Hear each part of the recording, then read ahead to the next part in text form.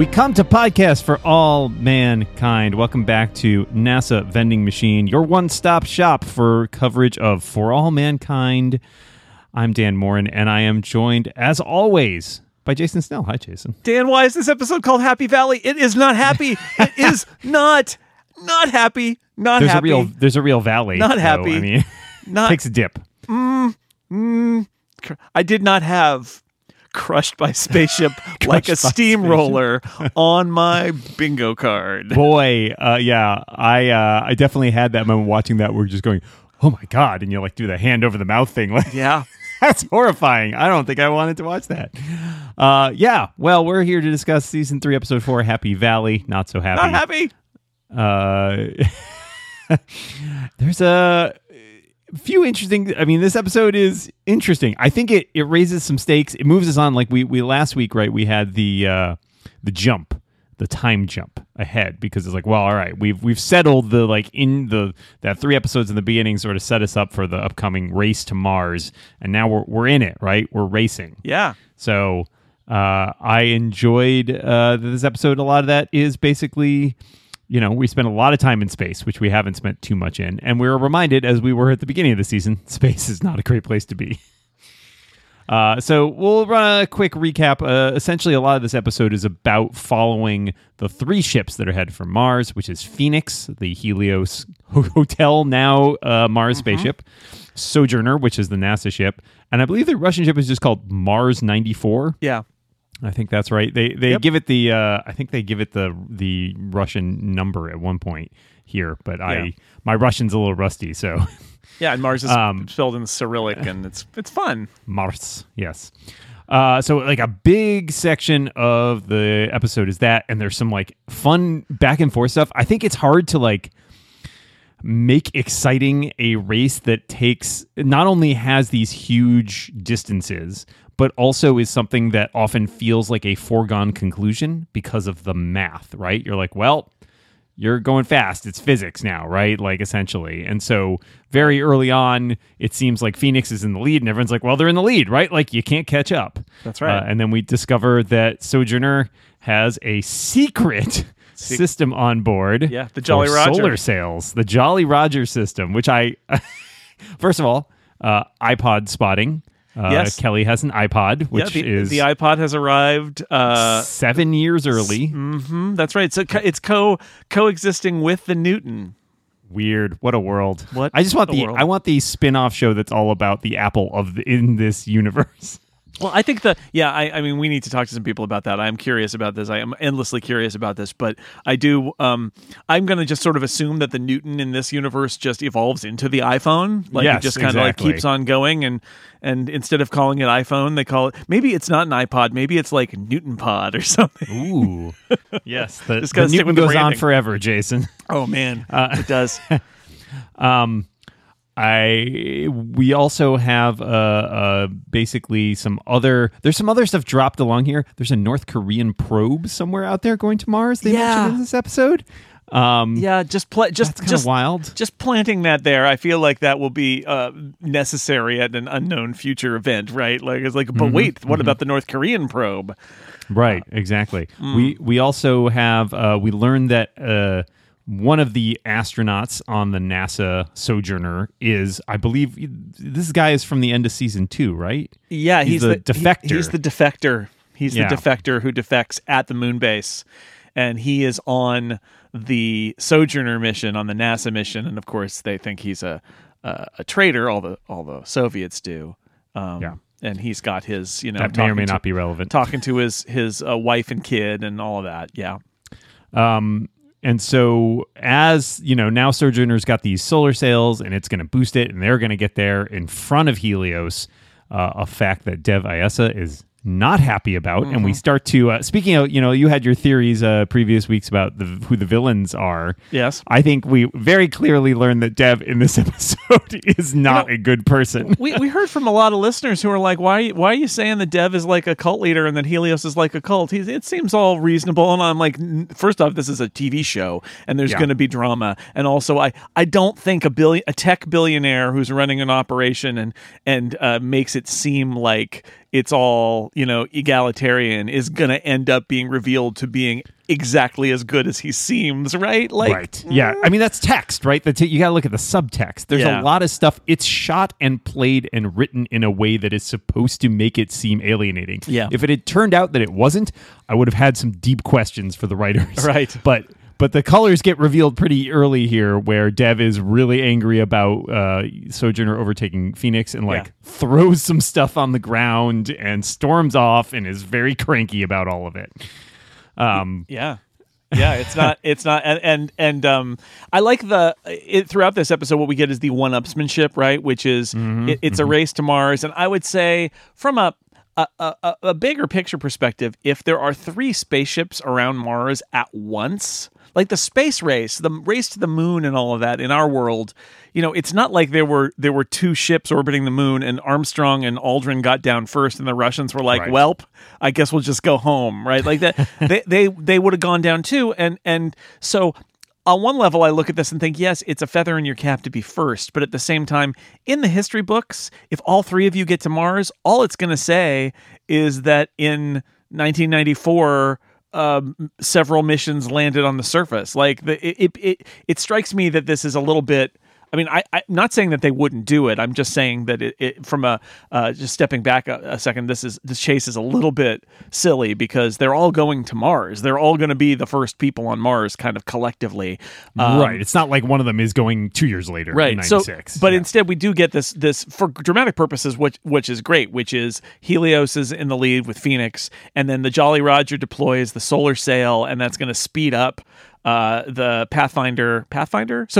Sojourner, and they're going to get there faster, 8 days faster, and this prompts the Russians to make a very bad decision and light up their engines. Yeah, ramp up their engines to the point that they're going to overheat, and essentially they figure out this is going to. I think Alita figures out like this is bad news here, and they call the Russians. Ellen happens to be there. We'll get into her little subplot here in a moment. But Ellen, as president, calls the Russian ambassador, and they admit that their engines are melting down and will basically explode in 72 hours, which sets up the final real drama moments of this episode, where there's 2 other ships out there, and the question is which one is going to go save everybody on the Russian ship.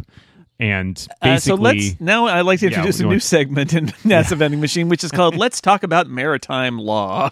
Doesn't like the law of the seas. Just didn't expect this, but this is what Ed is saying here, which is if there's somebody in trouble, you go rescue them. That's like the rule. That is the rule. And this is where we get Dev basically saying, 1, no, and 2, NASA can do it. Right. Yeah. And this is a brutal moment because you can see it coming, right? Like you got everybody in this room back at Helios, and Ed's like, look, he and Danny talk about it, and they're like, well, you're already in the lead, and fine, we're going to, we've got the room, right? Because we've got the converted hotel, and so we can take the extra slack, basically, and you guys have already basically got this in the bag, so we'll go back. It's fine. At which point, Dev puts it to a quote-unquote vote. Yes. Karen and Bill, a couple of our NASA veterans or adjacent veterans, are like, well, duh, yeah, you go help them. And everybody else in the room is like, yeah, all of the guys' followers, and that line. It was the group's decision because Dev is like, "Hey, anybody want to vote to do this stupid thing? No, okay, then we all agree." And Karen's like, "Yeah." It's a cover your ass moment is what it is. Oh, it was them. I wasn't me. I'm not in charge. We're a collective. It was the group's decision. And it's like, again, Dev is he's deflecting. He's using the group to insulate himself. It does prompt for my favorite line in this episode, which I wrote down, where so basically they lock out Phoenix from being able to control their own ship. They have a back door. And they lock Ed and everybody out and say, you're not going back. Yep, they used his prefix codes, his 6-digit Starfleet prefix right. Lower codes. the shields. Yep. And so NASA is essentially forced into doing this because they're playing chicken essentially, right? They're saying, we're not going to help them. If you don't help them, they'll die. That's up to you.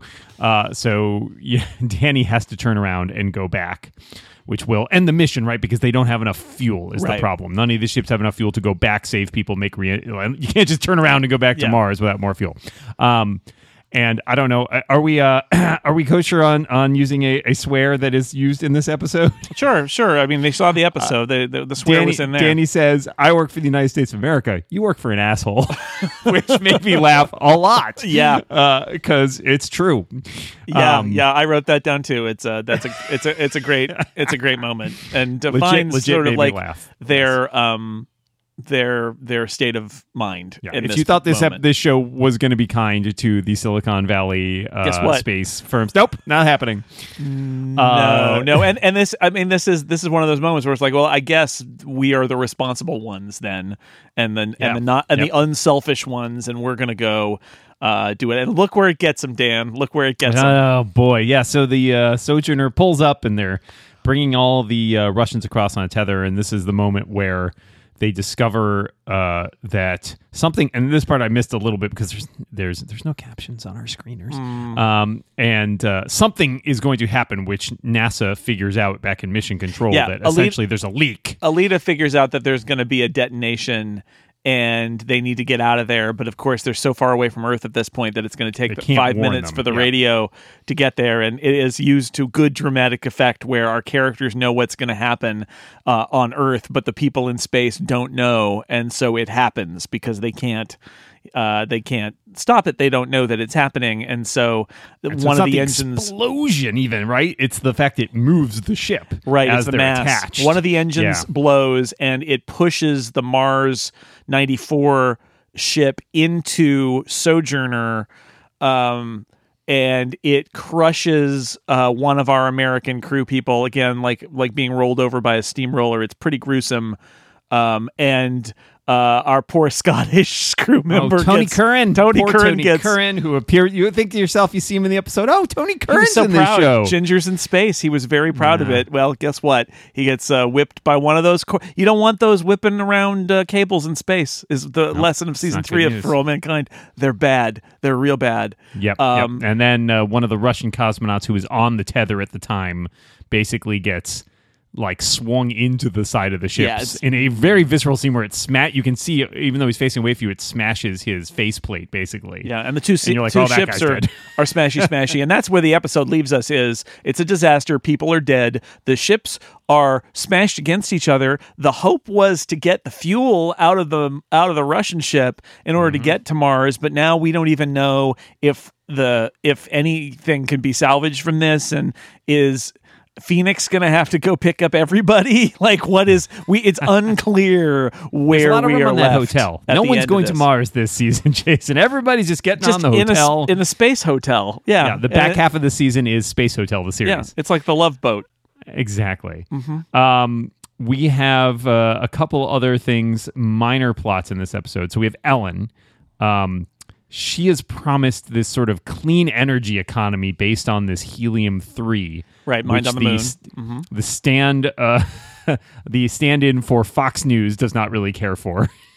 I noticed that one of the networks, coal workers out of business. Right. One of the networks is NNC, and I was wondering, is the other network XOF? is that what it is? But it's a very interesting parallel to our sort of climate change, renewables kind of switch, where here we get the electric cars early and we get fusion from the moon, which is a totally viable thing. This is a thing that people have talked about a lot, that there would actually be a lot of helium-3 that could be helium-3, is that right? That could be used for fusion fuel, and so in this world that all happens, and so you've got clean energy, and so the backlash is just like it is in our world, where in this case it's what about coal miners and what about the oil industry? We need jobs.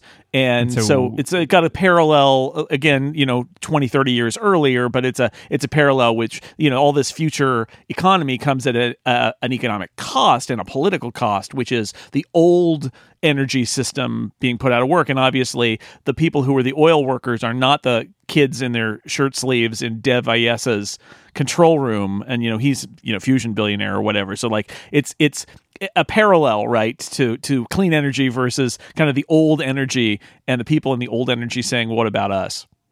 Right. Yeah. And I was interested in the there's a scene where the Speaker of the House has come to Ellen and is discussing this, and we got to make a deal, right? You have like budget problems. I was trying to figure out if this was supposed to be an actual historical figure. She calls him Dick a couple times.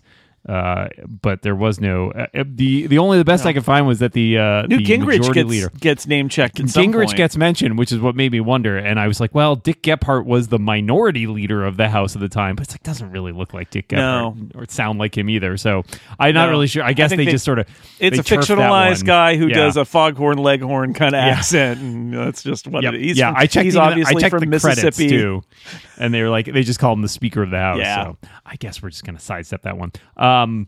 And so there's also when Ellen goes to NASA for like a photo op and like a good PR sort of thing, there is a large protest, basically by all the people who feel that Helium-3 is robbing them of their jobs. And among the people there is Jimmy Stevens, Gordo and Tracy's other son. Yeah, the slightly less creepy one, I guess.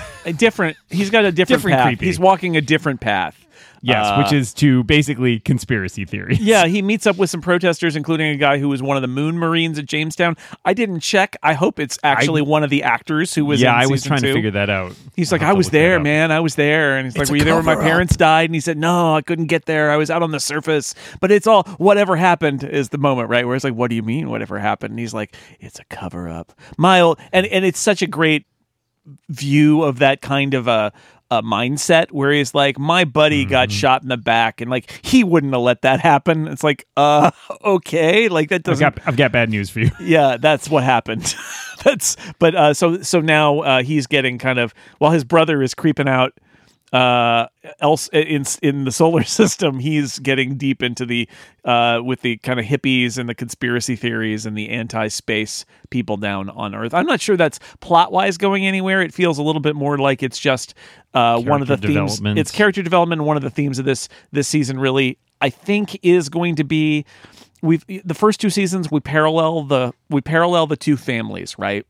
Mm-hmm. And so here we've got the one family, which is the Baldwins, and it's Ed and Karen, and obviously they're still key characters in this, and their daughter, who is on the Mars mission with Sojourner. And then you've got the Stevenses, and they died at the end of last season, and now we are seeing the fallout on their children and their path, where one of them is a hero astronaut but is super messed up and not healthy, and the other one is super messed up and believes in conspiracy theories. And so I think that is the reason we're spending so much effort. I would argue maybe too much effort in the case of Danny, who is just a creep, and I think I don't like that part of the story. That has been established. But I see what they're trying to do here, which is these stories are about kind of like following the two families as the parents in one have died, and so their children are kind of imploding, and the other family who lost the son, right, but who has their daughter, and they all are kind of doing their own thing. So I like it in that sense, but I'm not sure we're going to get a moment where our conspiracy theorists are going to, unless there's like an assassination attempt or something. But like, it feels more like it's character color than anything. Yeah, and we have. So speaking of Danny, we have a scene, a couple scenes with him. There's a bit with him on Phoenix where one of the other crew members doing impressions of various movies then does the scene from the end. We know there was a Gordo Tracy movie with Dennis Quaid and Meg Ryan. Yep. And he's like doing the scene, and of course Danny comes in behind him, and everybody else is like, oh, maybe stop. And he's like, no, I'm doing the scene. And then he sees Danny's there, and Danny like drags him out in the hall and makes him do the death scene in front of him because Danny has some issues. He is messed up. Yeah. And that was the Ed sort of swoops in and says, and again, Ed has got his illusions about this. He's sort of putting his relationship with Gordo on this. He feels guilty for Gordo's death. He wants to take care of this kid. He's giving this kid the benefit of the doubt because he's an astronaut. He's already done that by sort of like swooping in when NASA suspended him and taking him over and saying he'll be fine. And so here he's like, control your temper. And what Ed is missing is everything else that is wrong with Danny here. He's just like, gotta tamp it down, gotta keep it inside, and that's not gonna work with Danny. Yeah. That's how you get Russian engines exploding. Too much pressure. That's right. They asked the reactor to keep it inside, and it was a no. Yeah, that's right. Yet. Just like, I have my feelings. And I wanted to also mention we have a couple. I feel like sci-fi. So not only some explicit sci-fi references, they make a joke about having a photon torpedo to take out Sojourner. The guy does an alien impression. Oh, that was I am good. There's one of my favorite scenes in. It's not in the movie. It's in the book. 2010 is when the Alexei Leonov is going to Jupiter, and again Russians and Americans in space. Right? They in the book they mentioned that their movie night the other night was Alien, and they're like, I don't know who put that one in the list, and they're like, oh, it's great. And so I was thinking about that when he does the full on chest burster, puts his fist under his shirt and goes, right, like I had so this good. brief moment of thinking it was going to turn out like, because the direct preceding scene of that is the scene where he's got like, what is it? They're growing the plants for eating, and like the woman who is in charge of making the food gives one of the guys like a little baggie of salad. His salad, salad bag. Yeah, and I thought that, I was like, oh no, is it going to turn out that this is all like toxic or something? And I thought like it was going to be a segue into the guy being fake sick. But oh no, he's really sick and something's terrible. And I didn't go that way. I feel the hydroponic thing is maybe also one of those things that's a seed planted for future issues. I mean, it's hard to say. It's hard to say, and I think they do an artful job of it. But there are moments where I think that's going to come back. Right? North Korean probes growing, having to grow your food to eat it. These are going to be things that come back. Were you going to mention the scene of Ed running? Ed running in the ring. Yeah, 2001. That's a 2001 straight up. Yeah. I enjoyed that. I mean, you got a ring. He needs to keep in shape, right? And they did a good job. Somewhere. I mean, obviously, they built a little curved forced perspective kind of set that they could do that on, and he's probably literally running on the exact same 8 feet over and over again in order to, but it's artfully done. This show, and we haven't seen not everything we see, just again because we'll watch this a little bit in advance of everybody out there. Not everything is a completed effect, but I will tell you. Even with what we've seen, this show looks like $1 million. I'm very impressed with how it looks, and the artfulness of Ed running in the curved corridors of Phoenix is. I loved it. I thought it looked great. And a lot of the stuff is so subtle, right? Like that's not a flashy shot. I mean, but it's more because you don't even think about it. You're like, oh yeah, he's just running in a ring, but it's so well done that it's just like it seems real, right? Like. Yeah, it is good. It is flashy if you know if you think about it, right? But it's presented matter of factly, which is the nice thing about it. It's not. There are shots in this that are very clearly like the end, where it's like, be impressed by this, please. But that is a little bit less of one. You didn't. So we mentioned the iPod. I want to at least mention another thing that I thought was fun in this, which is DJ Kelly. Yes, DJ Kelly. So she's broadcasting tunes because they're out there. All these 3 ships are out there, roughly the same place, going to Mars, and so she's broadcasting. Good thing the MPAA isn't picking up that radio station. She's outside of their jurisdiction, I think. Maritime law. Maritime law applies. Now, this brings us to a new segment that we actually just introduced called Facts About Maritime Law. That's why all those casinos are on those cruise ships, Dan. That's right. There's no law on the sea. That's why captains can marry you. Yeah, so DJ Kelly is spinning the hits on her Newton pod out there and talking, and it's like a little Chris in the Morning from Northern Exposure, kind of like, it's kind of a funny thing, but I like it. It's like a little bit quirky, and it gives her a little personality, and of course leads to the key moment where where she gets a caller, and now I'm going to switch to like Frasier or something. First time caller. Yes, hello, call from Mars 94. I'm listening, and the answer is, they are about to do a dangerous thing. I think you can be trusted. Help us. I must go.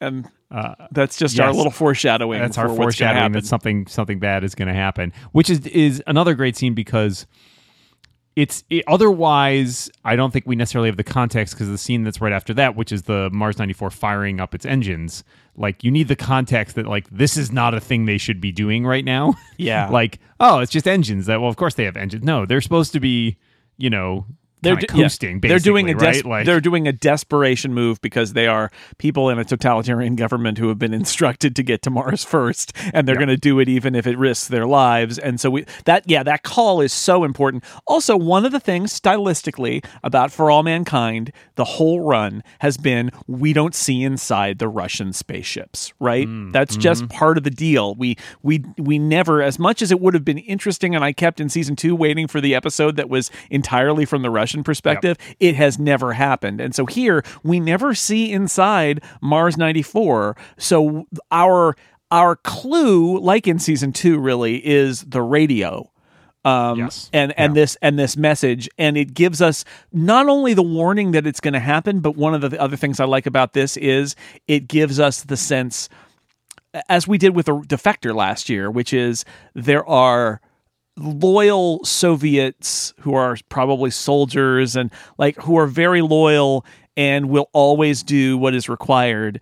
And there are also people who are not sure, maybe more independent thinkers. Let's put it that way, right? And so for this guy to call Kelly and say, you need to help us, they're going to do something really dangerous.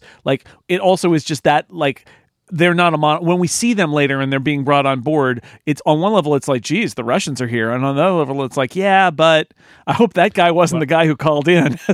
Right. And we have that, we have that bit with our Defector too, who is worried because he is pointing out they all see him as a traitor, and he is so we see a little bit of color with him because he gets to talk to his family, and his family is very frustrated. And then there's the other astronaut, and he's like, they like you better than me. Yeah, that was good. But that guy later is like, I got your back. Don't worry about it. We're not going to let him do anything. Yeah, and I wonder about that. I'm concerned. I'm a little bit concerned about that. That conflict. Our friend Roland. Yeah. Yes, he may have some. Well, because again, some challenges. There is maritime law. There is no law in space. So who knows what it's all gonna. I mean, I love that drama of they literally could do anything now, and that is assuming that their ships haven't been smushed together at the end of the episode. So just as last episode sort of set us up as okay, just I want to take a moment to appreciate how glorious this show is at just laying down plot. That the first 3 episodes of this season were a season. And here we are again, and now it's the going to Mars part of the season, and you could have stretched this out. There was I forget the name of it now. I watched a show about a mission to Mars that had an entire first season that ended with them lifting off. Right. So I guess what I'm saying is I'm very impressed by the fact that they are just continuing to push along, just we're going to tell you. I think we're going to get this season, because remember, I think their plan is to do big time jumps between every season. I think this season is to and from Mars, right? So they gotta get us off the ground. They gotta get us to Mars. They gotta have drama on Mars, and then they gotta get us back from Mars. And so I love the pace of it, I guess is what I'm saying. And so, but the fact that this episode starts off with the cruise and the racing around, and then ends with this disaster, it's a great pace. I'm really enjoying the ride. Yeah. The last sort of thread I wanted to mention, which we talked about briefly, but it's worth touching on again, is Margot has a couple scenes in here where so Ellen shows up and she's given the speech about how important NASA is, and Alita is like, she's one of us, and Margot says, not anymore, she isn't. Margot is extremely cynical about the nature of politics coming in. She makes reference to everybody swooping in and taking all the credit for everything, and then of course later on she wants Ellen to basically. She suggests Ellen nationalize Helios to force Dev to go back and pick up the Russians, which Ellen is like, I'm not going to do that, which is probably the right call. No, you got to do this. This is a NASA thing. You got to do this. And Margot, well, we know Margot's under a lot of pressure. And it's a stressful time at work, and not just what she's doing, but also the fact that she's had her KGB thing happen, right? There's a lot going on with Margot right now. I will say once again, in those moments, I thought to myself, I'm not not sure Marco's one of the good guys, but not right. Just because, again, not that she's a bad person, but that she is acting counter to what we want the story to do. Right? She is certainly, at the very least, in a bad situation. Yeah, she's kind of is being an antagonist, compromised, if nothing else, literally. But and being an antagonist to the plot in many ways, which is fascinating, right? Because it's a character who we've kind of gone along with, and who is now sort of like kicking against, for various reasons, kicking against the story that we want to tell and that the other characters are kicking toward. And I think that's fascinating. So I like and as you pointed out this time and sort of throughout the season, Margot's always been bad with, people. So it fits that too. And it's fun to have Alita, who doesn't get a lot of time in this episode, but like as a counterweight to being somebody who, like, she's impressed. She's legitimately impressed by Ellen's speech, right? Like, she's, she definitely, even though she has her own struggles in dealing with people, as we've seen last season, where she can be kind of abrasive, she's clearly learned more tact than Margot had. Yes, for sure. So. It's great to see. Well, I hope there's an episode 5. Because otherwise, that ended. I guess nobody's going to Mars. Everybody gets crushed. Got crushed by ships. That's a bummer. Wow, kills. Yeah, it would be. Yeah, that's going to be a tough wait between episodes. That's all I'll say. All right. Well, any last thoughts, or shall we wrap up on? Nope. A lot of fun. That is Happy Valley. We must note, because it's mandatory, as disappointed as I was when Ellen is walking through the corridors of NASA headquarters. No vending machine, Jason. It's somewhere else. We haven't seen it. Where is, though they're saving that for like a really dramatic moment when the vending machine... Is it possible that it's on Sojourner and they're going to leave it on Mars? They're going to bring the vending machine to Mars. I told you. I think bringing a vending machine to Mars is the perfect solution to this problem. You know what? Actually, you know what it is? It's Helios, and they've got a sponsorship deal from Mars, the candy company, to have like M&M's be the first candy on Mars. Unfortunately, it's all written in Cyrillic. Mars, yes. Yeah, exactly. And by the way, Happy Valley is the landing site. That's what that is. That's why it's called that. Danny calls it. Is it Valley Marin? I can't remember which one it is. She has a name there. It's they refer to it as the actual, like, the name that the Latin name it has, and she says she referred to it as Happy Valley. Yeah, that's where they're going. That's where they're going. All right, well, that is it for Season 3, Episode 4 of For All Mankind. We will, of course, be back next week to discuss Episode 5. What will happen?